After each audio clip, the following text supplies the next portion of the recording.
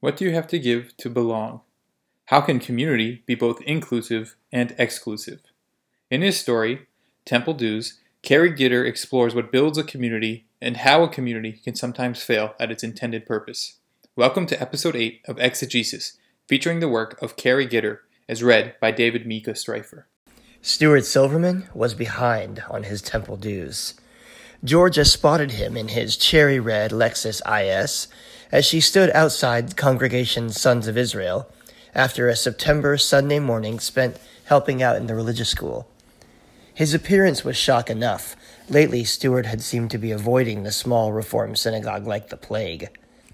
But now she saw him rolling down his window and waving her over with a suntanned, gray-haired arm. Weaving among the giddy children scurrying to their parents' vehicles, Georgia shuffled with her bad right foot toward Stuart's luxury sedan and thought of all the years she'd known him. God, had it really been 2 decades since their own kids, her son Cameron and his daughter Leah, entered Hebrew school together at age 7? She remembered those long-ago halcyon days when the glowing Silvermans would show up at Friday night services, beached bronzed Stuart, flush from his jewelry pawn shop and flanked by his regal Korean wife, Min Hee, and royal little Leah. But things had changed.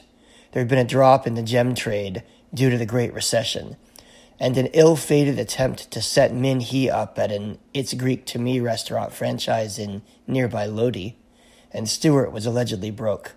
Too broke, he claimed, to pay his $1,500 annual temple membership dues. "How are you, Georgia?"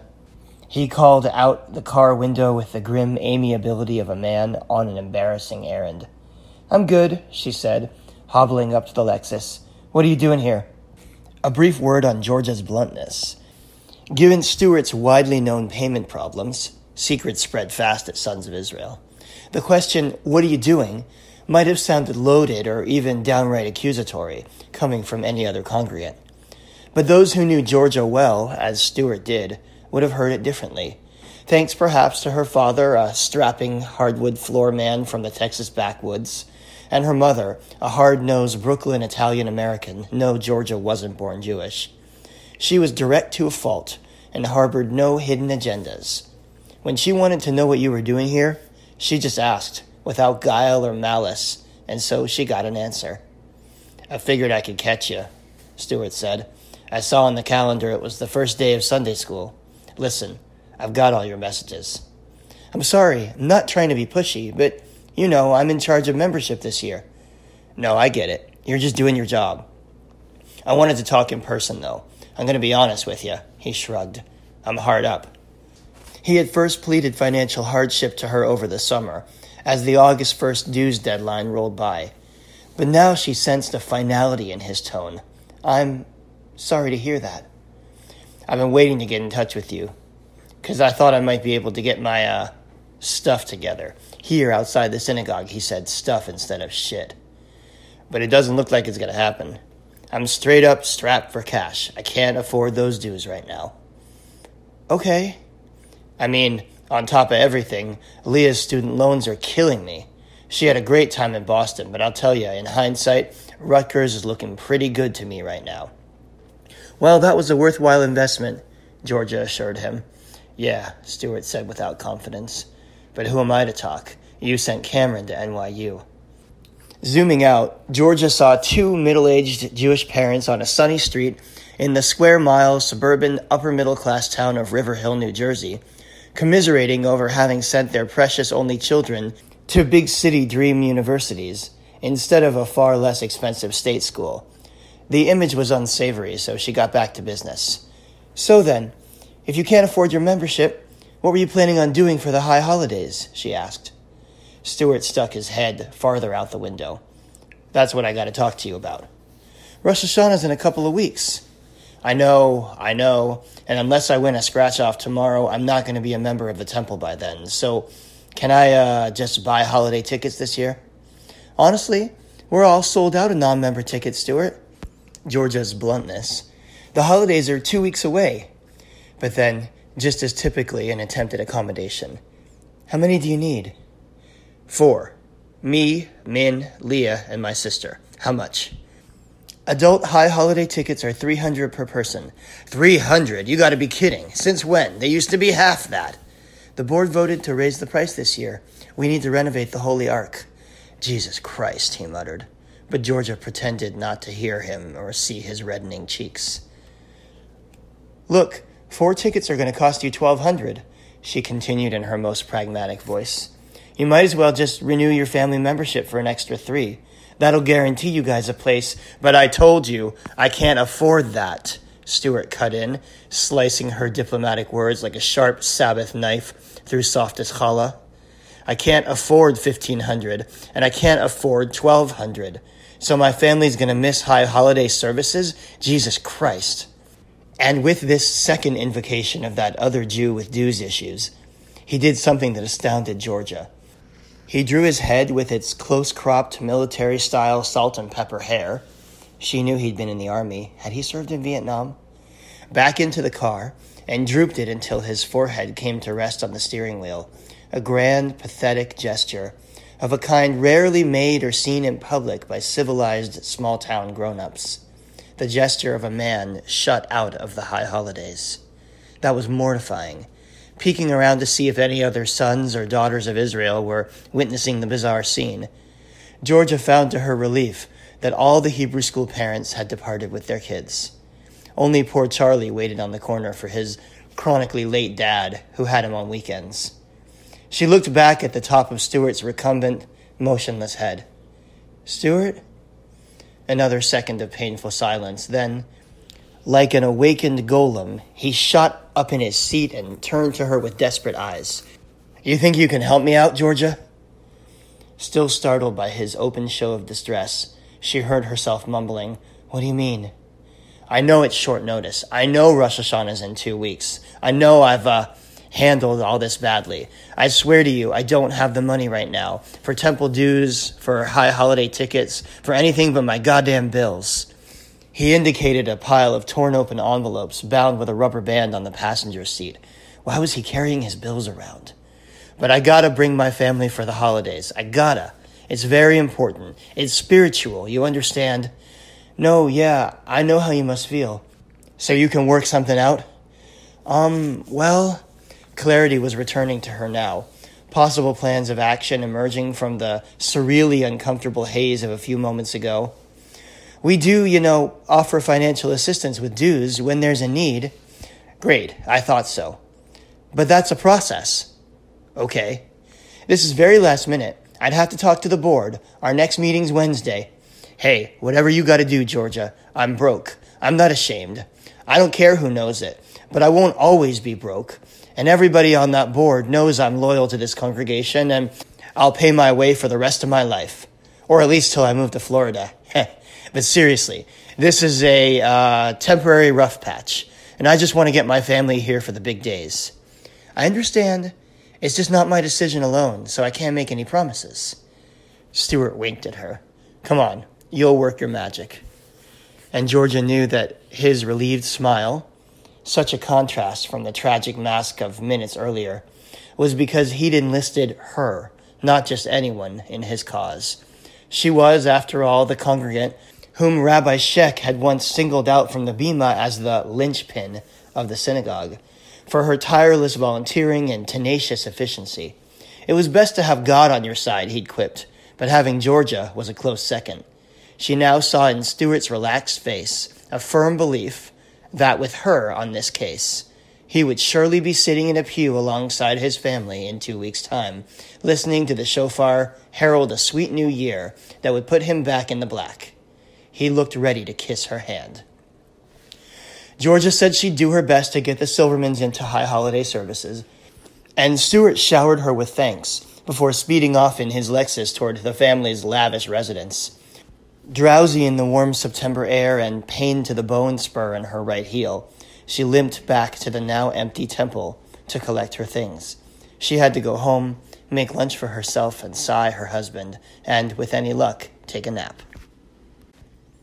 At 9:30 that Sunday night, Georgia sat at the desk in her home office, on the phone with Dr. Bernie Gelb, DDS, the current president of Congregation Sons of Israel.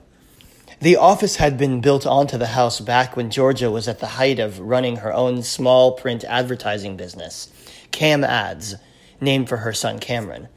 20 years ago in 1993, she and Cy had together left the Manhattan ad agency where they'd met and fallen in love, taking all their loyal clients with them to form the two-person company. She was 45 then, he was 60, second marriages for both, and young Cameron was 6, born a year after their union. In 1987, as Cy eased into semi-retirement, she ran the business, placing real estate and help-wanted ads in myriad tri-state area newspapers from the house, where she greeted Cameron each day when he came home from school. No image could more perfectly symbolize Georgia's dichotomous soul than that of getting off the phone with a New York Times advertising representative and rising to make her son a snack. Cam Ads thrived for years, but, like Stuart Silverman's jewelry pawn shop and millions of other American enterprises, couldn't survive the economic crisis of 2008. Clients axed their advertising budgets, and print was dying anyway.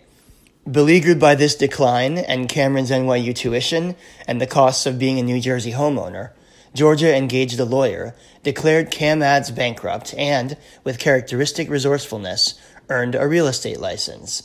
A new career at age 60, starting over.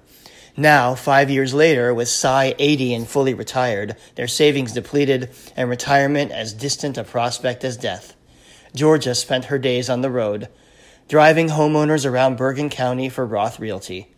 She did enjoy the work, though, fond as she was of houses, people, and keeping busy. Her spare time was dedicated to the synagogue. The home office often sat empty. Tonight, however, she sat in it, with the window air conditioner on full blast, her favorite setting, but still not loud enough to drown out the sound of Cy's Yankees game from the living room. The sound actually came not from the television, but from a portable stereo, since Cy watched Yankees games on mute while listening to them on the radio. He preferred the sonorous-voiced WFAN announcer John Sterling, a controversial figure once called a clown in the pages of the New York Post, to the TV commentators. Each season, Cy watched/listened to almost all of his beloved team's 162 games, so the din of baseball filled the house for half of every year. Georgia sometimes found herself hating the sport and wishing for John Sterling's untimely death. But at this moment, both the air conditioning and the play-by-play were background noise to Temple President Bernie Gelb's reedy sneer on the phone. Georgia, come on. Stuart Silverman isn't broke. He says he is. With that house, that Lexus. People with big houses and nice cars can still be broke, Bernie. And he's got that great business. All those people trading in their verstunkene jewelry. His business hasn't been doing well, apparently. And he bought Min Hee, that Greek-to-me restaurant in Lodi, which was super smart. That woman couldn't make a sandwich, let alone run a restaurant. Why would you say that? Bottom line, he said, ignoring her. This is all bullshit. He's telling you stories. Why would Stuart say he has no money if he does? It's embarrassing. You gotta have shame to be embarrassed. Bernie, it's simple. He's crying poor because he doesn't want to pay his dues. He's a deadbeat. Look who we're talking about here. All those years Leo was in Hebrew school and he was loaded, it was still like pulling teeth. Georgia wondered if the dentist's dental analogy was deliberate. Getting him to pay on time, right? And now that his kid's grown up and he and his family never show their faces at shul, he wants to slide into high holiday services once a year for free. So you think Stuart's trying to con us? Yeah, I do. You know, always assuming the worst about the congregants probably isn't the best thing for the president of a, "You're too soft, Georgia. My job is keeping Sons of Israel afloat.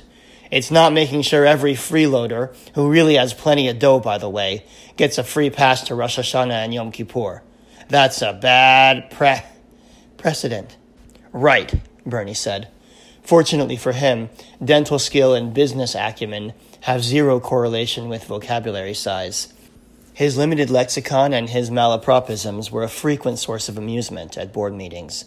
But he could laugh at himself too, for he was such an unequivocal success in life. Indeed, Bernie had enacted a particular northeastern Jewish version of the American dream. Plebeian Bronx upbringing with first-generation parents, bachelor's cum laude from Delaware, DDS from Tufts, marriage to a pretty, blonde Jewish nursing student, lucrative family dental practice in his home borough, expansive house up in the affluent hills section of River Hill, New Jersey, 3 kids, finance, law, and medicine, sizable donations to the synagogue, and now, as a crowning honor at 61, a 2-year term as its president. Hardworking, generous, crass, wise-cracking Dr. Gelb had made it, and he didn't see why anyone else shouldn't. For Stuart Silverman, a peer of his in every outward sense, to be claiming penury and groveling for high holiday admission was nothing less than an affront to Bernie's very being. "So what do you want to do?" Georgia asked, divining his answer before he said it. "Tell him no. Tell Stuart he pays his dues or buys tickets or his family's not coming to holiday services this year. If you don't want to tell him, I will. It'll be a pleasure." "Well, I promised him I'd discuss it with the board on Wednesday." "Discuss what? Oh, you mean Stuart is a financial aid case?" Bernie's phlegmy horse laugh. "That's for people who really need it. And there aren't many around here. Besides, that's a whole involved thing. Rosh Hashanah's in 10 days. "I'm still going to bring it up at the meeting. I told him I would." "Go ahead, Georgia. But I don't see why a mensch like you is jumping through hoops for a pisher like Stuart Silverman. You're the best, but you got to learn to pick your battles." Battles. A minute later, with Bernie's voice and its mockery of Stuart's plight gone, in favor of the comparatively blessed sound of the AC and the Yankees, Georgia sat staring at her office wall, at 2 tokens of her greatest personal battles. No, battles wasn't the right word at all, with its negative connotation. These were victories, triumphs. One of the tokens on the wall was a blown-up photo portrait of cherubic-cheeked 4th-grade Cameron, who rested his chin on his hand in front of a studio cloudscape, the cherished only son, her ultimate accomplishment, center of her universe, no less true for being a cliché. Where was he on this Sunday night? Didn't he have a stand-up gig?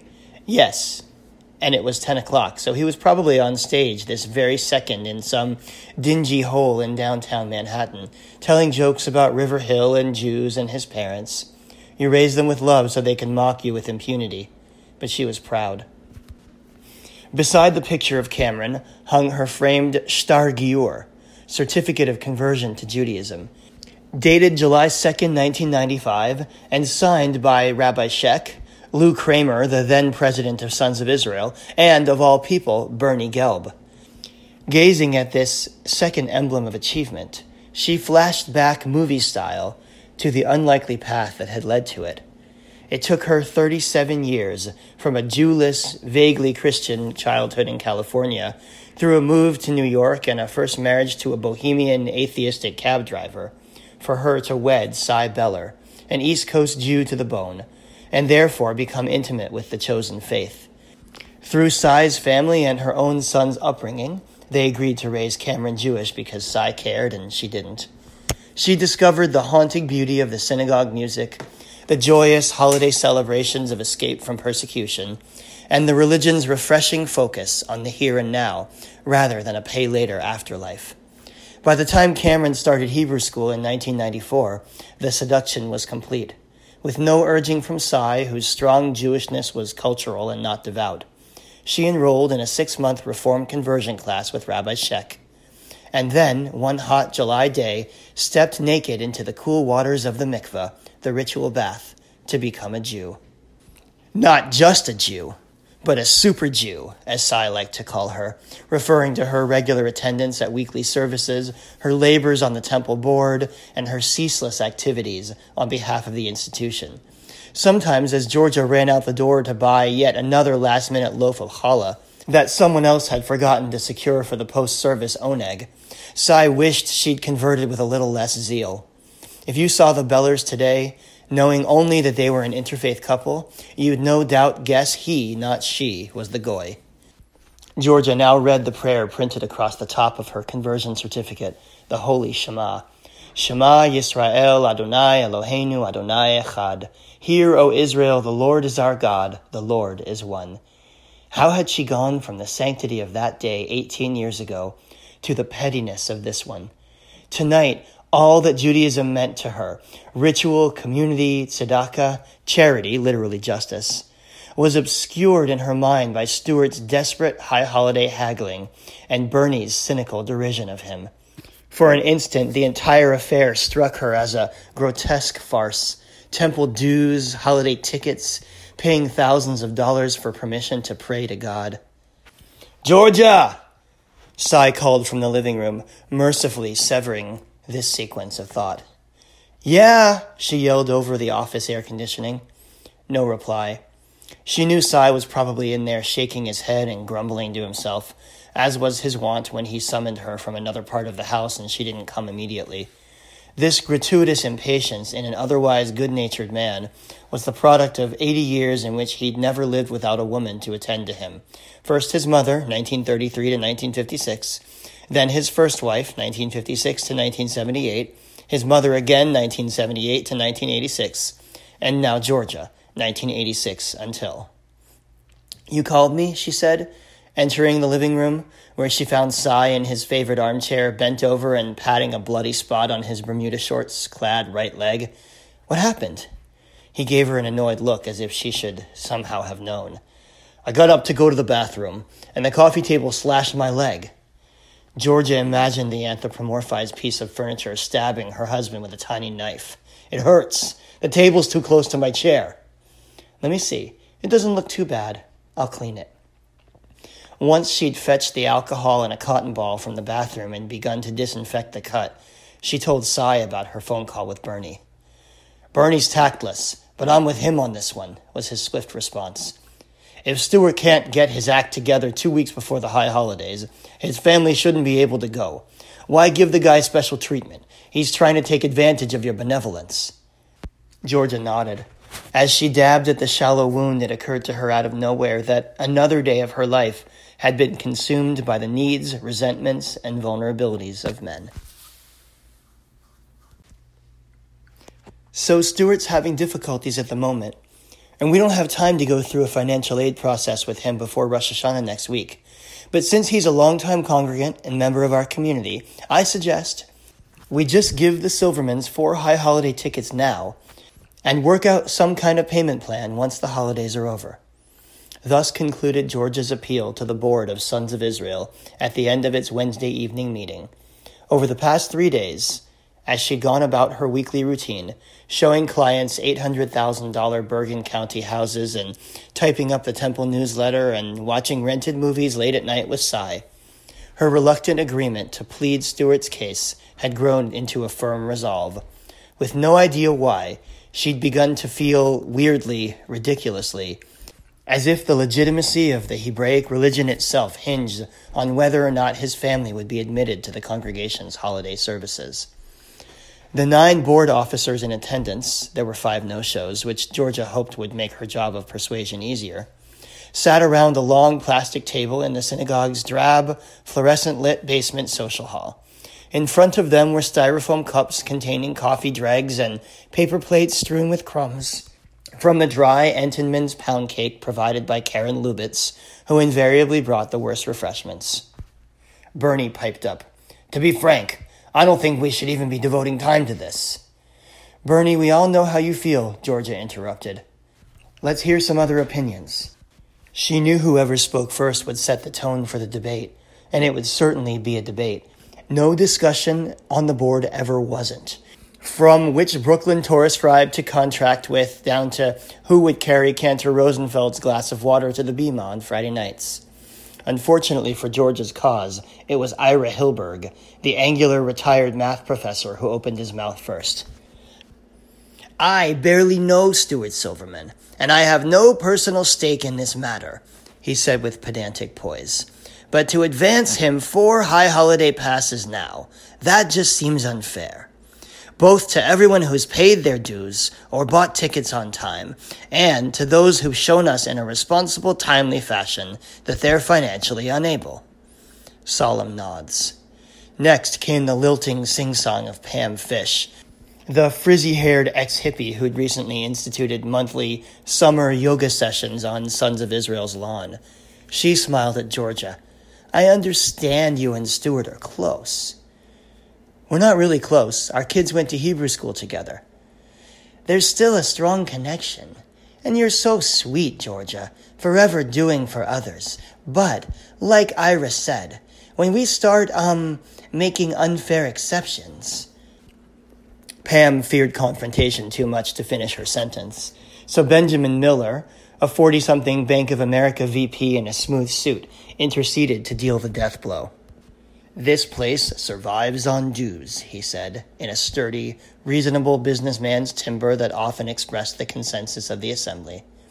And congregants who want to join us on the holidays have a responsibility to pay. The hard fact is, Stewart hasn't contributed much time or energy here either. So I don't see a compelling reason to undermine our basic sustainability structure for him. Georgia suddenly hated them all.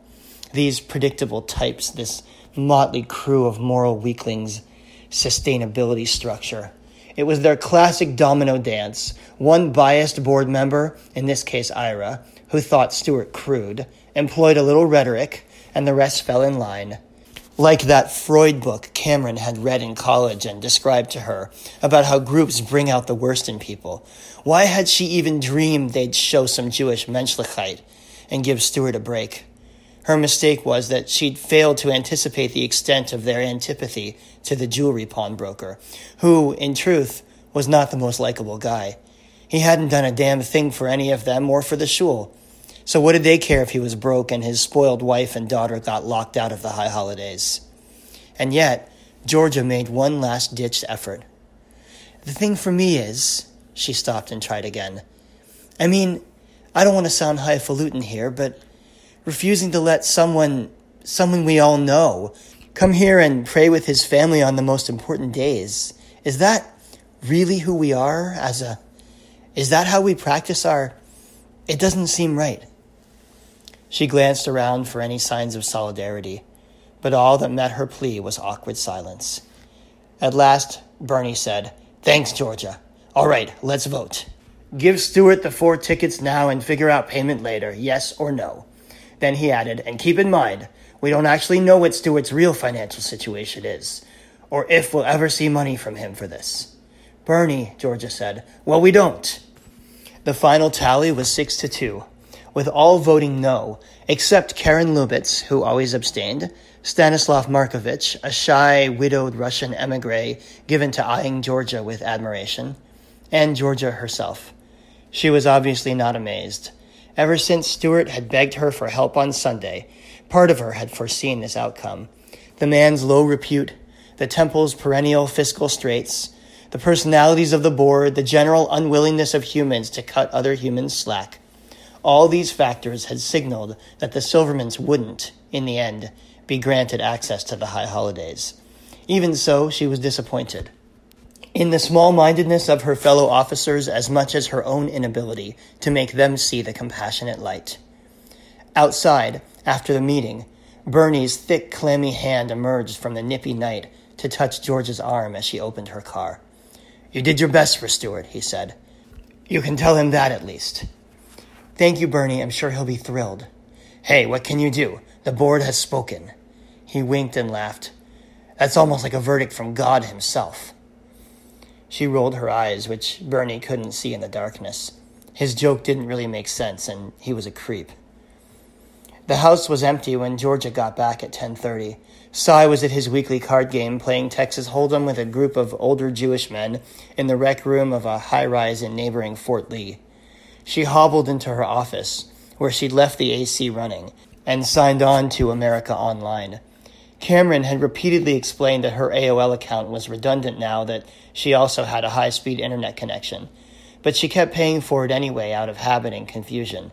"You've got mail," said the voice, an old friend, and up popped a new message from silvermangems@gmail.com, crafted with Stewart's poignant grammar and syntax.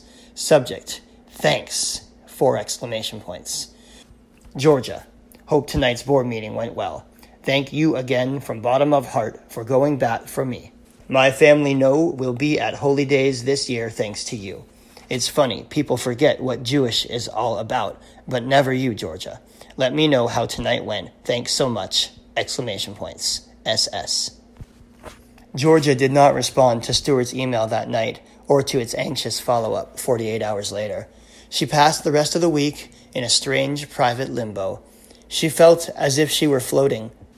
Inside her, an unnameable spiritual feeling, emergent over the last several days, crystallized. On Saturday, the Sabbath, she arrived serenely at a resolution that surprised even her, and when it became known, stunned the membership of Sons of Israel. She had decided to make a sacrifice, to perform an act of radical tzedakah for Stewart. With the whole congregation aligned against him, it was, she'd realized, the only way. Her unprecedented plan? To give her own family's 3 high holiday tickets to the Silvermans. Yes, she would stay home with Sai and Cameron on Rosh Hashanah and Yom Kippur this year, while Stewart, Minhee, and Leah went to temple and worshipped in their stead. No sooner did this outrageous news spread than a disbelieving Bernie Gelb phoned, frantic to dissuade her, as did an appalled Rabbi Sheck. For Georgia, a prominent lay leader, to remove herself from the holiday observances like this amounted to nothing less than a shocking public protest of the shul and its policies, they cried. But she replied calmly that after the board's Wednesday ruling, her own family's absence was simply the sole means left to ensure the Silvermans' attendance at services, her prime concern. No ill will intended. Why, both men asked, did she care so much about the Silvermans all of a sudden? That, of course, was the big question, the one whose ancient divine answer had come to her this weekend, but couldn't be put into words. So she offered them a vague response about needing to keep her promise to Stewart. Oddly unfazed by Bernie's and the rabbi's rebukes, Georgia brought Stewart the 3 tickets in person on Monday. Clutching the pieces of paper as if they were branches on the tree of life, he embraced her in tears on his palatial front porch and gave her cheek a soft, reverent kiss of gratitude. There was not, alas, a 4th pass for his sister, but he and his wife and daughter, the Kaur clan, would now be present to greet God on the days of awe after all, free of charge. Amen. As for Georgia's tribe, Sai, ever eager to escape long, lethargic days in synagogue, and Cameron, an ardent young atheist, were frankly glad not to have to sit through the sacred rites this year.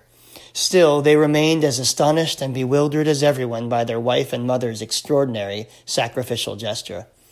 And Georgia, aware she would soon face the full community's reaction to that gesture, spent the high holidays of 2013 praying alone at home, more thankful for and secure in her Jewish faith than at any time since her life-altering conversion nearly 2 decades before.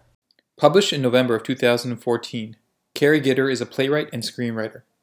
His play, The Sabbath Girl, ran off-Broadway at 59E59 theaters in 2020, following its premiere at Penguin Rep Theater in Stony Point, New York in 2019. His work has received many awards, commissions, and recognition. His dramatic work has been published in anthologies from Smith & Krauss and Applause Books, and his fiction has appeared in JewishFiction.net, Newton Literary, and the Jewish Literary Journal. Cary holds a BFA and MA from NYU. You can find more on him at his website, carygitter.com. Let's hear from him now. So when did you write this story, and what was the inspiration going on in your life? What caused you to want to write this story? I believe I wrote it in 2014, either 2014 or 2015. And the inspiration really was my mother, who converted to Judaism when I was a kid. My father was Jewish. My mother wasn't, but converted and became very, very involved in a Reformed synagogue in New Jersey that we attended. She was president of the synagogue. She was served on the board for many years. And she would kind of, just offhandedly tell me and my dad stories about what was going on, conflicts on the board, things that congregants needed help with, whatever, which she, told us in confidence. But of course, being a writer, I then wrote about them. So, this story was based kind of indirectly on a real life story that I heard from my mom that she'd kind of been in the middle of regarding someone who had an issue paying their membership dues at the synagogue and had a problem getting into the high holidays as a result. Interesting. Let's see. You said your mother converted when you were already born, or this is before you were born, after you were born?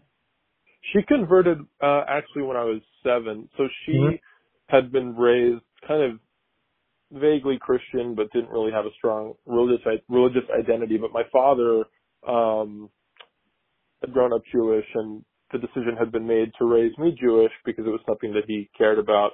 And I guess just by virtue of being introduced to the rituals and the holidays and all of that through him, my mother just kind of took a liking to Judaism and decided to convert. So she took a year-long conversion class when I was about 6, and then converted when I was 7. And then, ironically, she was the one who then became super involved, would go to services weekly and volunteered all the time and joined the board. And my dad, was felt very strongly Jewish in terms of his identity, but was far less involved in the synagogue or going to the synagogue, which I guess maybe isn't so unusual. Like a convert gets excited and dives in. So that was my mom's experience. And then, forgive my ignorance, with the reform ideology, you did not need to convert, right? It's patrilineal as well. Is that true? Yes. So according to the Reform tradition, I count as being Jewish, although other denominations, don't have that same standard. Yeah. So I think that would open up questions in terms of, you said your mother was the convert and then was more involved. Do you have and it seems that way in this story as well. So what drives these women to kind of get more involved, do you think, or what's behind that impetus of being more involved as the convert, or maybe conversion has nothing to do with being involved? I'm curious. Well, I think, I can only really speak to my mother's case, and in her case, I think she was just a proactive person. Like, she was extremely involved in our town's PTA and was the chair of the Home and School Association. So I think she got a lot of fulfillment out of being part of communities and serving them and having leadership roles. So I think for her it was natural once she converted to take an active role in the synagogue. But also I think it was the excitement of having never really had a religious identity or religious community and suddenly having one. And our synagogue was quite small. I'm from a small town in New Jersey that's called Leonia. That's about a square mile, and it's population of 10,000 people. So we had a very tiny Reform synagogue, and so it was easy for her to, be a presence there and just use her natural kind of leadership qualities to play a part at the temple. So I think it just fulfilled her and was a natural extension of her personality. Cool. And then I guess the question then is, in this story, it seems like in some ways the character's efforts are really appreciated, and yet there's still this underlying kind of current of not understanding how a community is quote unquote supposed to work. Do you find that true as well in life? Like, how do Jewish communities kind of, to you, accept converts or people that seem to be outside? Well, I think in my mom's case, the community was very accepting of her because it was a Reform synagogue. There were many interfaith families, and the attitude was generally to embrace outsiders. And I think the problems that the story talks about are really just the problems of any organization of people, in terms of the pettiness of, having to pay dues for something or getting behind on your payments, or whether so-and-so is allowed into this event or that event. And I think the story really is kind of about the divide between, individual faith, and sort of the meaningful humanistic side of religion and then the, sort of just petty human side that inevitably arises in any situation, religious or otherwise, so Yeah. you have, the high holidays, which are deeply meaningful, and you have a guy who genuinely wants to attend services with his family, but he's fallen on hard times financially, and you have the character based kind of on my mother who's in the middle of it and trying to help him, and then you have this synagogue leadership, this board, which is, kind of frowning upon the guy and bickering over whether or not to allow him. So it's really like the messy, petty human side of things versus like the purity of faith and wanting to help people, I think. Sure. I think I have two questions after that, but they're so different. So let's start with one, which is you mentioned in your answer that he did fall on hard times and that he did need those seats and he couldn't afford it. Whereas it seemed to me from the story it was more ambiguous, like we didn't know. Yeah. So you believe him when he asked for the money. You think he needed the money. Well, that's a good point. In the real life story that this is based on, I think that was a source of ambiguity. And no, I think just now I spoke too unambiguously. I think in the story it is intended to be a question of whether this guy is really that hard up and really can't afford a few $1,000, or if he's kind of just a bit of a hustler and trying to make his situation look worse than it is. And I think I think the president of the synagogue in the story and some of the board members, they have a legitimate point, which is that, a synagogue needs its membership and its dues to sustain it. And, with those dues come a privilege to, attend these holidays and be there.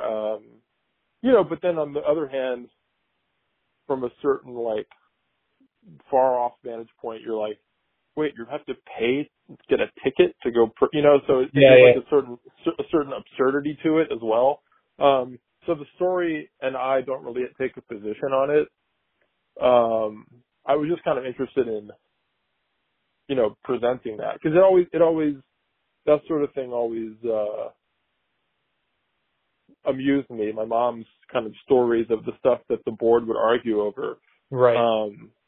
There was a case once where we had a cantor who, complained because she didn't want to have to, have her own, have to pour and bring up her own glass of water to the bima before the service. She wanted that to be done, taken care of for her by someone on the board or whatever. So it's just that kind of petty thing, juxtaposed with the sanctity of religion and faith. Right. I just find really interesting. Do you think that that Jews are different in that way, or do you think that's just universal human? Not to be maybe border on the anti-Semitic trope here a little bit, but talk about how this guy's trying to get the deal, or we want to haggle over our contracts and what's necessary and what's required. Do you find that it's different with Jews? Do you think that's just a universal thing, everybody's looking for their deals and trying to do the least amount of work or get the most out of something? How do you see that as Jewish or not Jewish at all, maybe? Yeah, well, I think part of the fun of the story for me was playing at the edge of that stereotype, which of course I think is an anti-Semitic trope. I do not think that Jews are in any way more, focused on money or greedy or whatever than any other people in the world. But, those prejudices and stereotypes do exist. So I thought that, telling a story that touches on them, it was kind of, dangerous and interesting. But, no, in reality, I don't think that's a particularly Jewish thing. And although I will say that, when I told Christian friends about, this idea of like high holiday tickets and whatnot, it sounds very strange to them, but at the same time, in churches they have tithing, Right. so it's not the same as having to, purchase a ticket to go to Easter services or something, but, I mean, every religious organization, as far as I know, needs to collect some sort of income from its worshipers in some form or other. So, I don't think it's specifically Jewish, but I was aware of those tropes when I was writing this, for sure. Yeah, and I think the next point on that is kind of like, as I don't know if you've been reading, there's a lot of articles that have been written, right? How membership to shuls is down, and there's a lot of talk about, and religious institutions as a whole are down. And this story seems to be somewhere in that zeitgeist where it's talking about kind of what do we owe the community and what does the community owe us. What do you think? What do you have an opinion on what might be taken, like what might be owed to a community or how to belong to a community? Like where is that line of what we give to them or what they give to us? Well, I mean, I can only answer for myself, and in my case, I'm not, aside from holidays and whatnot, I'm not an actively observant Jew. I'm, I was raised in a Reformed synagogue. I attended Hebrew school for several years. I was bar mitzvahed. I was confirmed. I, as a writer, write about Jewish themes, and I'm deeply interested in Jewish history, Jewish culture. I don't, I feel a connection to the synagogue that I grew up in and still know those people. And, I don't think I've ever personally, directly given back to that community aside from, for me, being the way that I am Jewish, I guess, is artistically or intellectually or culturally, which, but from the standpoint of, someone concerned with shul membership or with, the strength and numbers of the Jewish community in America, I'm contributing nothing really, but I would think that, there are different standards. So for me, Sure. Writing about Jewish themes or keeping a Jewish discourse alive in that sense is a contribution, I would hope. But, it depends on your viewpoint. I've gone back, to my hometown synagogue for high holidays, and I've heard, the rabbi, who I like and respect a lot, give sermons on this topic of declining Jewish population or population that identifies as Jewish or belongs to synagogues. And I understand that, why that's a real fear to feel that that the community is being watered down.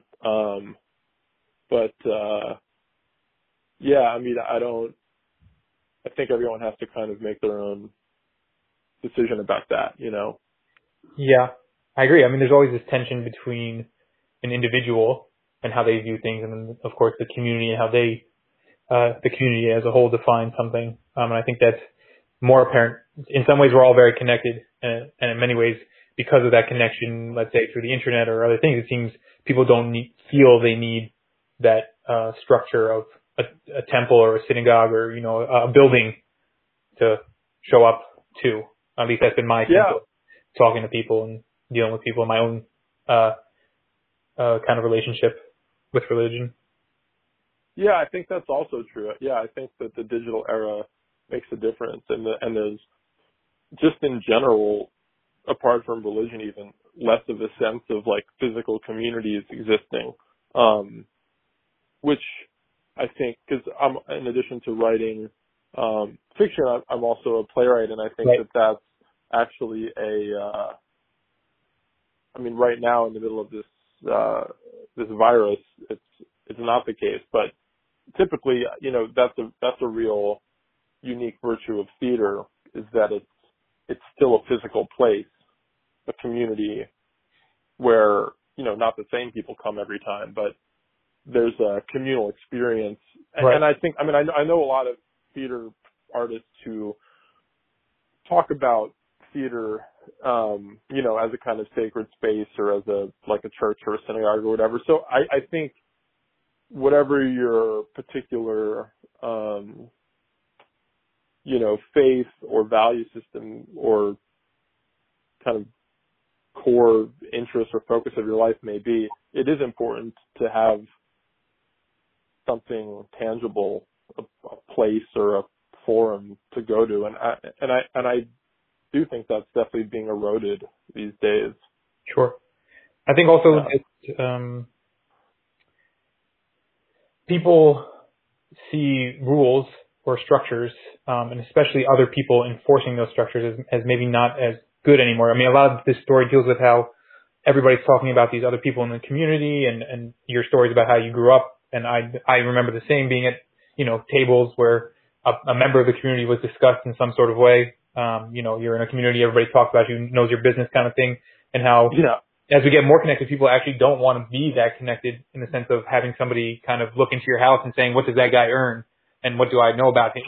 In that blunt of in that manner. And I don't know if the institutions are kind of allowing for theater, right? Theater, I think one of the benefits of theater is that when you show up with the congregation, quote unquote, you don't worry about who's sitting next to you. You kind of enjoy the show, and that alleviates that, I have to see this person again, or I have to know what's in their bank account, and I have to know what they're giving and what I'm giving, So I wonder about that kind of anonymity, allowing for more quote unquote worship. Yeah, that's an interesting point. Yeah, because when there's a close-knit community, that kind of nosiness and discussion of others and interest in others' lives is kind of inevitable. I think another facet of my story that I was trying to convey is just the small town feeling. It's a small synagogue in a small town, and that was a feature of my small town I grew up in too. That everybody knew each other's business, and if something happened, everyone instantly knew about it. And I think when it comes to religion, it's there's an eternal divide between the purity of it, the faith side of it, and the human side of it, which is going to inevitably be messy, I mean, I think anytime humans get involved in anything, it creates complications and people have their failings, and there's that term, right, that Hebrew term, Lashon Hora, for talking about others when they're not around, speaking ill of others. And I think that's really interesting that's even that's a concept that's been codified as a bad thing, because it's such a human thing. I mean, new. It's really as a religious phenomenon in the Jewish community, it's pretty new. I mean, obviously we've always had the concept for the last thousands of years, but as this push, it's actually from what I understand, relatively new in Jewish history. Almost 1800s is when it really starts with the Chavetz Chaim, and his whole thing is it's terrible to speak ill of another Jew, but that's a very modern invention. I don't really know what the historical significance of that would imply or what was going on, that was kind of his push, and it only happens relatively recently in our history, and what that means even. But I don't know. Yeah, I mean, we do have that term, and yet the human side of us does seem to have a lot of gossiping ability, and we all seem to enjoy that outlet of conversation. In some ways, I think that, right? Drama is the sharing of gossip almost.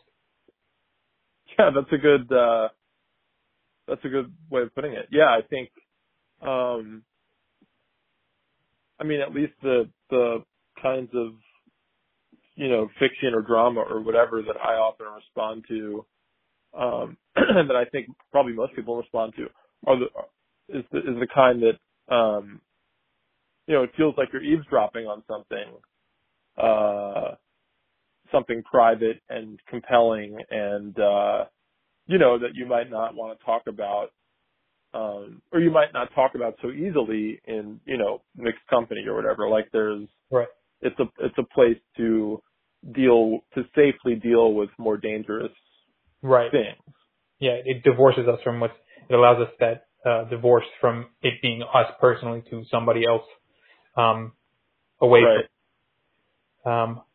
So you are a playwright. I know you're known as a playwright. I've seen one of your plays. So why this in fiction? Why not a play? A few years back, I was kind of in between things as a playwright, and I wasn't sort of sure what my next steps would be career-wise. And I had always been a big reader of fiction and thought I would kind of try my hand at writing some stories. And I had an idea for a collection of about a dozen stories that would all focus on the same small town synagogue community, stories that I, would have drawn from my own experience or my mother's experience. And so this came from that. I never ended up pursuing that because I ended up getting busier as a playwright, and that kind of became my path, although fiction is something that I'd love to return to more in the future. But in terms of this story in particular, I mean, I think I wouldn't have written it as a play because so much of what I wanted to explore was within George's consciousness, in her psyche. And, I think if this were dramatized as a play, it would sort of just be the outward arguments and not, it would be harder to get at, George's inner life. Sure. So, yeah. I mean, she's such a it's clearly her story, right? Some stories, there's multiple characters or different perspectives. It's very clear that this story is George's story. So I agree to a degree that it would be very hard to capture that in a theater setting. And, there'd have to be a lot more probably going on between people than this story might allow for. Yeah, totally. So I guess if we're talking about Georgia as the character, so at the end of the story, she's given away her tickets, and now she's at home and she's very happy to be at home. So I'm curious, what solace does she find at the end there? What does she realize, or what is that transformation that she undergoes at the end where she's happy to be alone, whereas before it seemed like she wanted to be part of the community, involved. Now she's happy to be by herself at home. So what do you think that transition might be? I think she feels that over the course of the story, she comes to feel that the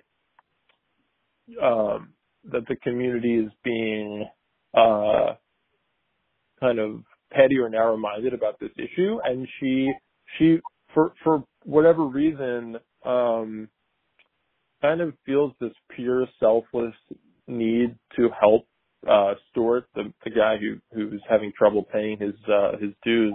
And I think by the end, by giving up her tickets, it's kind of like a sacrificial gesture that in a way reaffirms her own individual faith.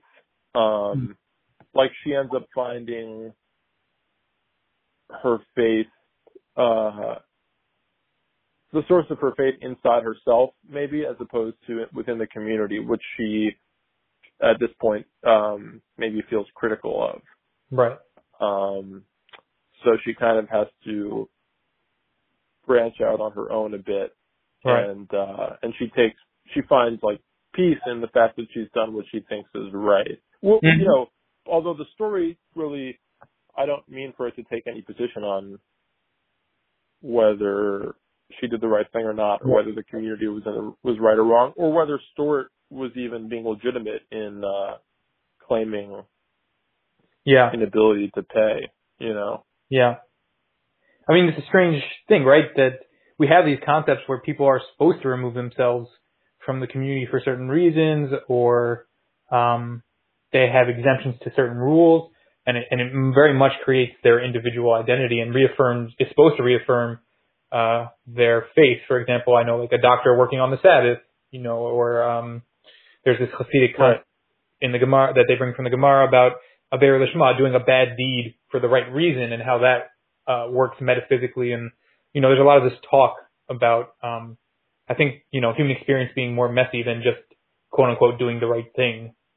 So it's interesting that she finds almost an affirmation in doing the quote unquote wrong thing that the community sees as wrong, let's say, but for her it's right, so it makes her feel better. So that's really interesting. Yeah, I think there's always that push and pull between the collective and the rules and regulations and dogma of society or of a religion and one's own individual conscience and sense of right and wrong. And it's interesting material, I think, for storytelling when those two come into conflict. Like, how do you be a good Jew and do something that is in opposition to your Jewish community? Or how do you, be a good citizen and do something? I mean, it's like the idea of civil disobedience, like doing something that is according to your conscience, but flies in the face of society's dictates. Yeah. Yeah. I think that, to me, bringing it back to like your play work and things, I know the play I saw was about interfaith relationships, which I found interesting in this viewpoint where conscience comes up, right? What you want and what the community wants, and maybe how those work together or not. So I'm curious how you see this story now. Now, I know it was written in 2014, so now it's 2020. How do you see these things kind of fitting together? Well, I see the story almost in hindsight. I think the play you're referring to is kind of a romantic comedy about an interfaith relationship between a Jewish man and a non-Jewish woman. Mm-hmm. And I would say that I think they're different in tone and approach. Like, I think the story Temple Jews is, in my mind, fairly realistic look at a situation. I wrote to play the Sabbath Girl in, I think, more of a sort of like lighthearted, magical, romantic state of mind. Although it does attempt to grapple with issues of faith, with a Jewish man having kind of a crisis with regard to his community. But ultimately, it's a love story. So I think that the Sabbath Girl ends with these two people taking a tentative step toward a relationship, but I really have no idea whether that relationship, in reality would work or not. I think Temple Dews is more. It's written from a more kind of realistic standpoint, and the play is more of a romantic fable almost. Sure. Yeah. So I guess it's also interesting in the story there are, it seems to me, two women that come up as, I'm not sure, right? Stuart's wife is Mincy, right? And unclear if she's Jewish or not, right? If she's converted. I don't think it's ever talked about in the story, and I thought that was interesting in terms of paralleling George's experience and how people talk about her, Mincy, but they talk about Georgia differently. I didn't know if that was intentional or if it was clear. Maybe I missed something that there was some sort of conversion, or I'm curious. Yeah, that's a good point. In the story, Stuart's married to a Korean woman, and there isn't really a discussion of whether or not she's become Jewish. In my in my mind, she hadn't officially converted, but it was a situation in which, they were raising their kids Jewish, and that was something that I saw in my Reform synagogue. I would see families, where one parent was Jewish and they were raising the kids Jewish, but the other parent had never actually converted, which, in the looser world of Reform Judaism isn't that big a deal. Right. And that's actually what my parents were doing with me until my mom just took it upon herself to convert. Right. She did that, interestingly, without any urging from my dad. He never asked her to convert, or, it was totally of her own volition. So yeah, that, I guess,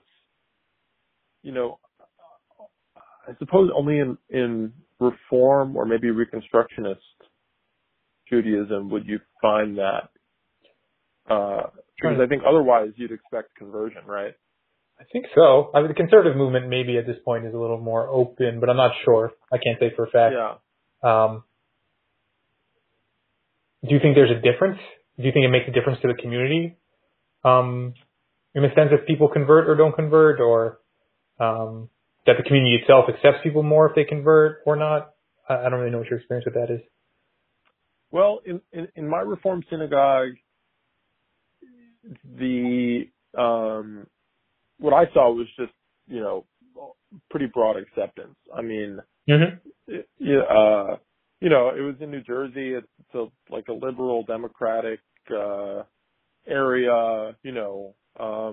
Everyone, it's near New York City. I mean, everyone was just kind of very liberal-minded and open. So we had, we had all kinds. I think we probably also had, maybe not when I was there, but afterwards we might have had some gay parents, and it was like a pretty broad collection of people. So yeah, I don't think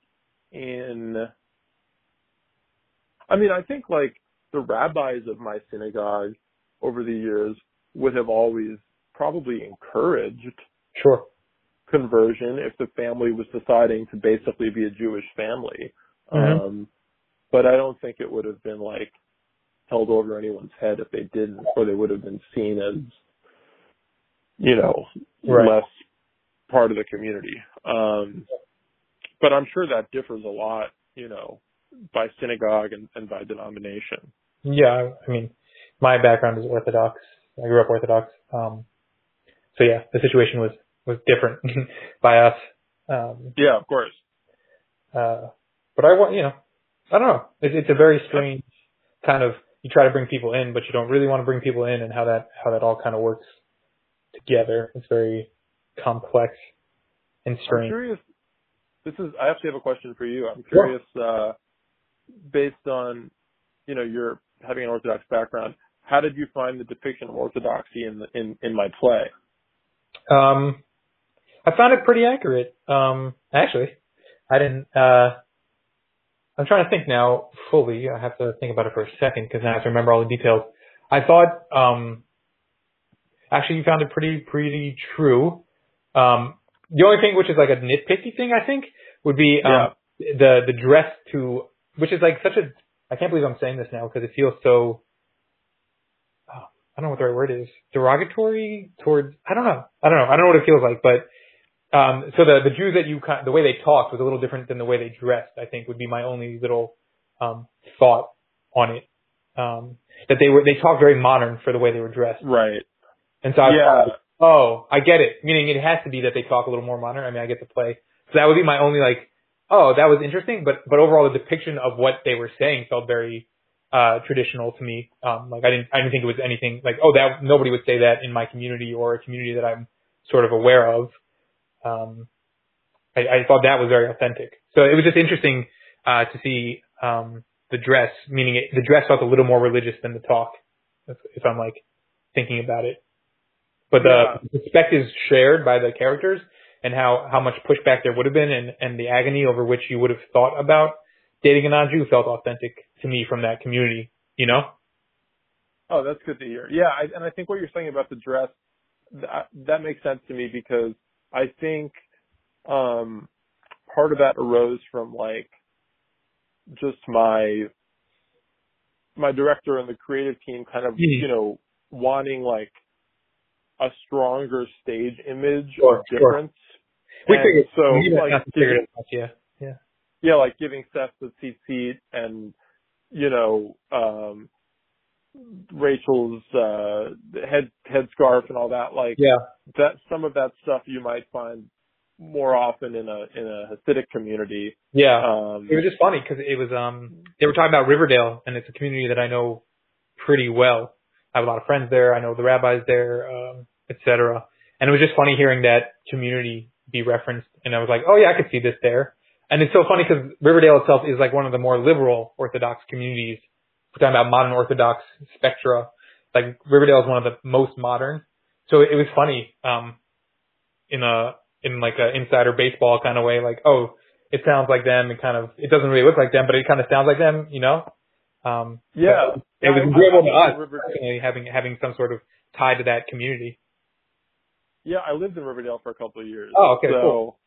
I, from like 2011 to 2013, so I saw that firsthand all the time. I lived like right around the corner from a Jewish fish store, and I'd see the families all the time. And also, another way I've experienced Orthodoxy is that I worked for almost 6 years at the 92nd Street Y. Okay.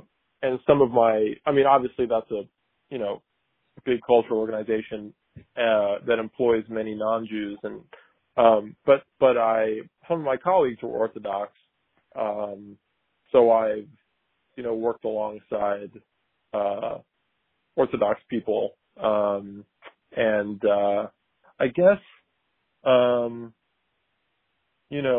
just from living in New York as well, it's something that even if you're not part of that community, it's all around. So the combination of that and doing some research made me feel okay writing about it in a play, even though I wasn't, necessarily from that.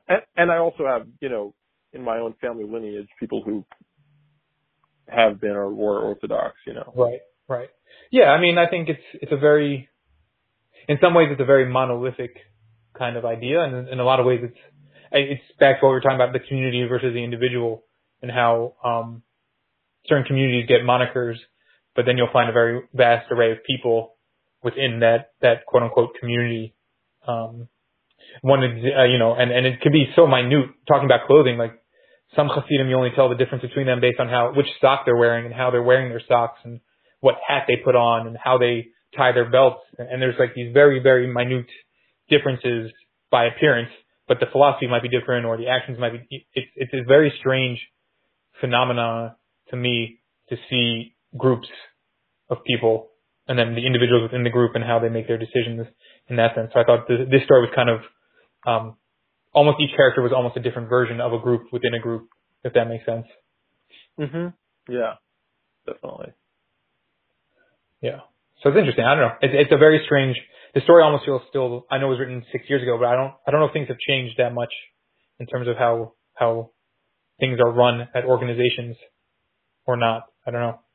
I'm not as into organizations anymore, but I don't think that they ever really change. At least that's my perspective. And so my mother has since moved and no longer lives in that town, but she's still close friends with people from there, and occasionally, goes back for when she's in the area for services or whatnot. And actually, a good friend of hers is president of the board now, and so she still hears from him about all their, trials and tribulations. And they recently had a big issue with a cantor that they'd hired, and it's like it's weird when you have to do the kinds of things you do when like running a business, but it's religion and faith, and those two areas of life seem like they're at odds, but they have to coexist. Mm-hmm. Unless you're praying at home, with your family or close friends, that once there's an institution that has to be sustained, then all these things come into play. And I think that's always going to present human dilemmas. But that's the cost of, that's the difficulty of community, along with all of its benefits. Sure. I agree. Yeah. So I think on that, I have no more questions. I don't know if I missed anything or you want to add anything to the conversation that you thought appropriate. No, I mean, the only thing I would say, just generally is that I appreciate your journal and what you do.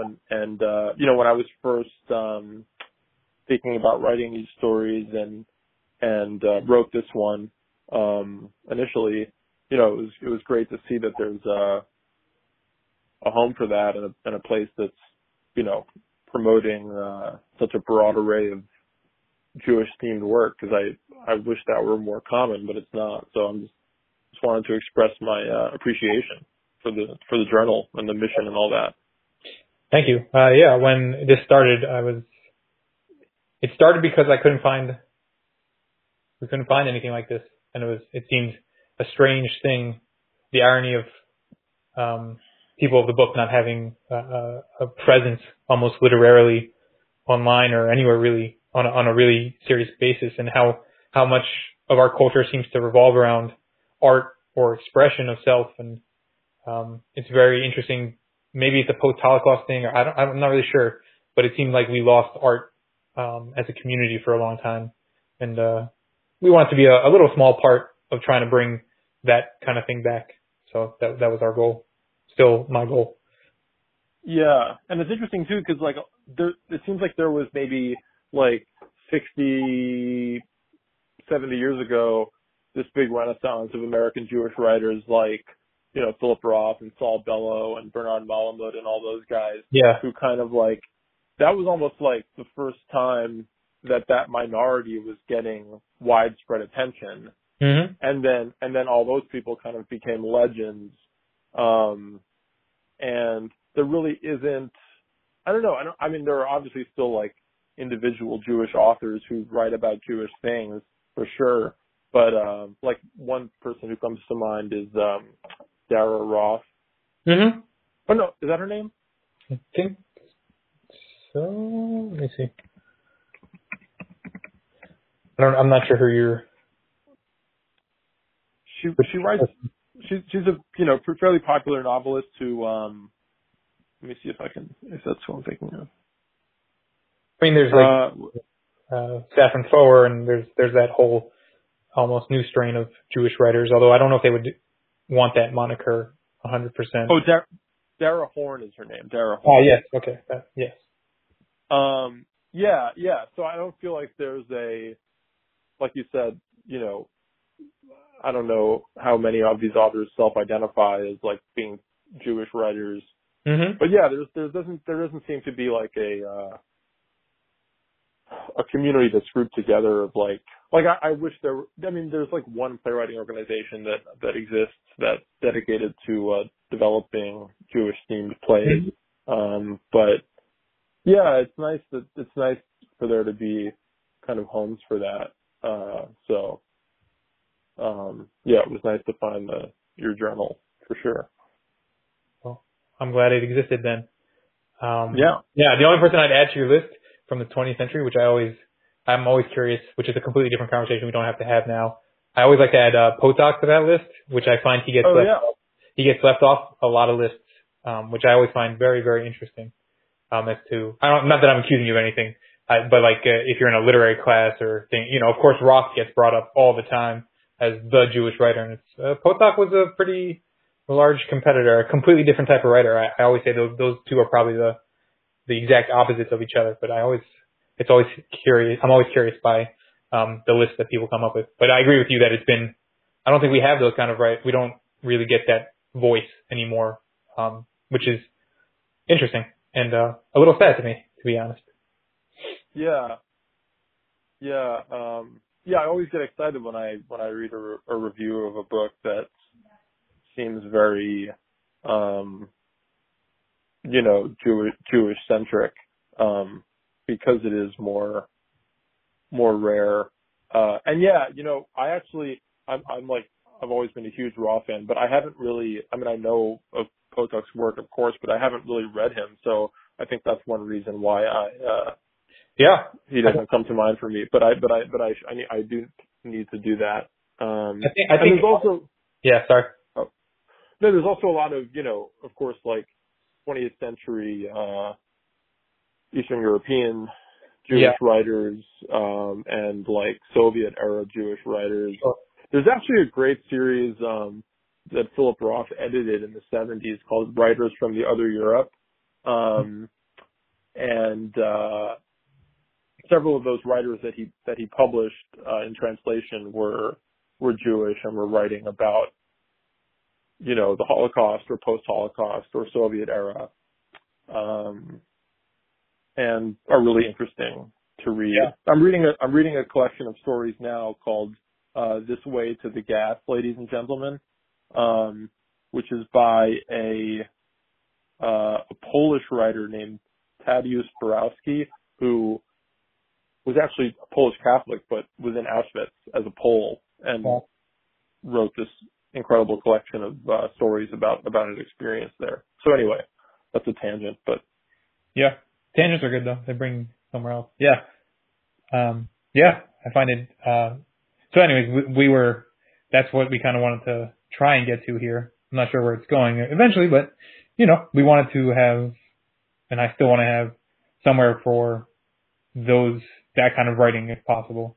I find it absolutely very important to our identity and our religion and the individual and community and all that stuff.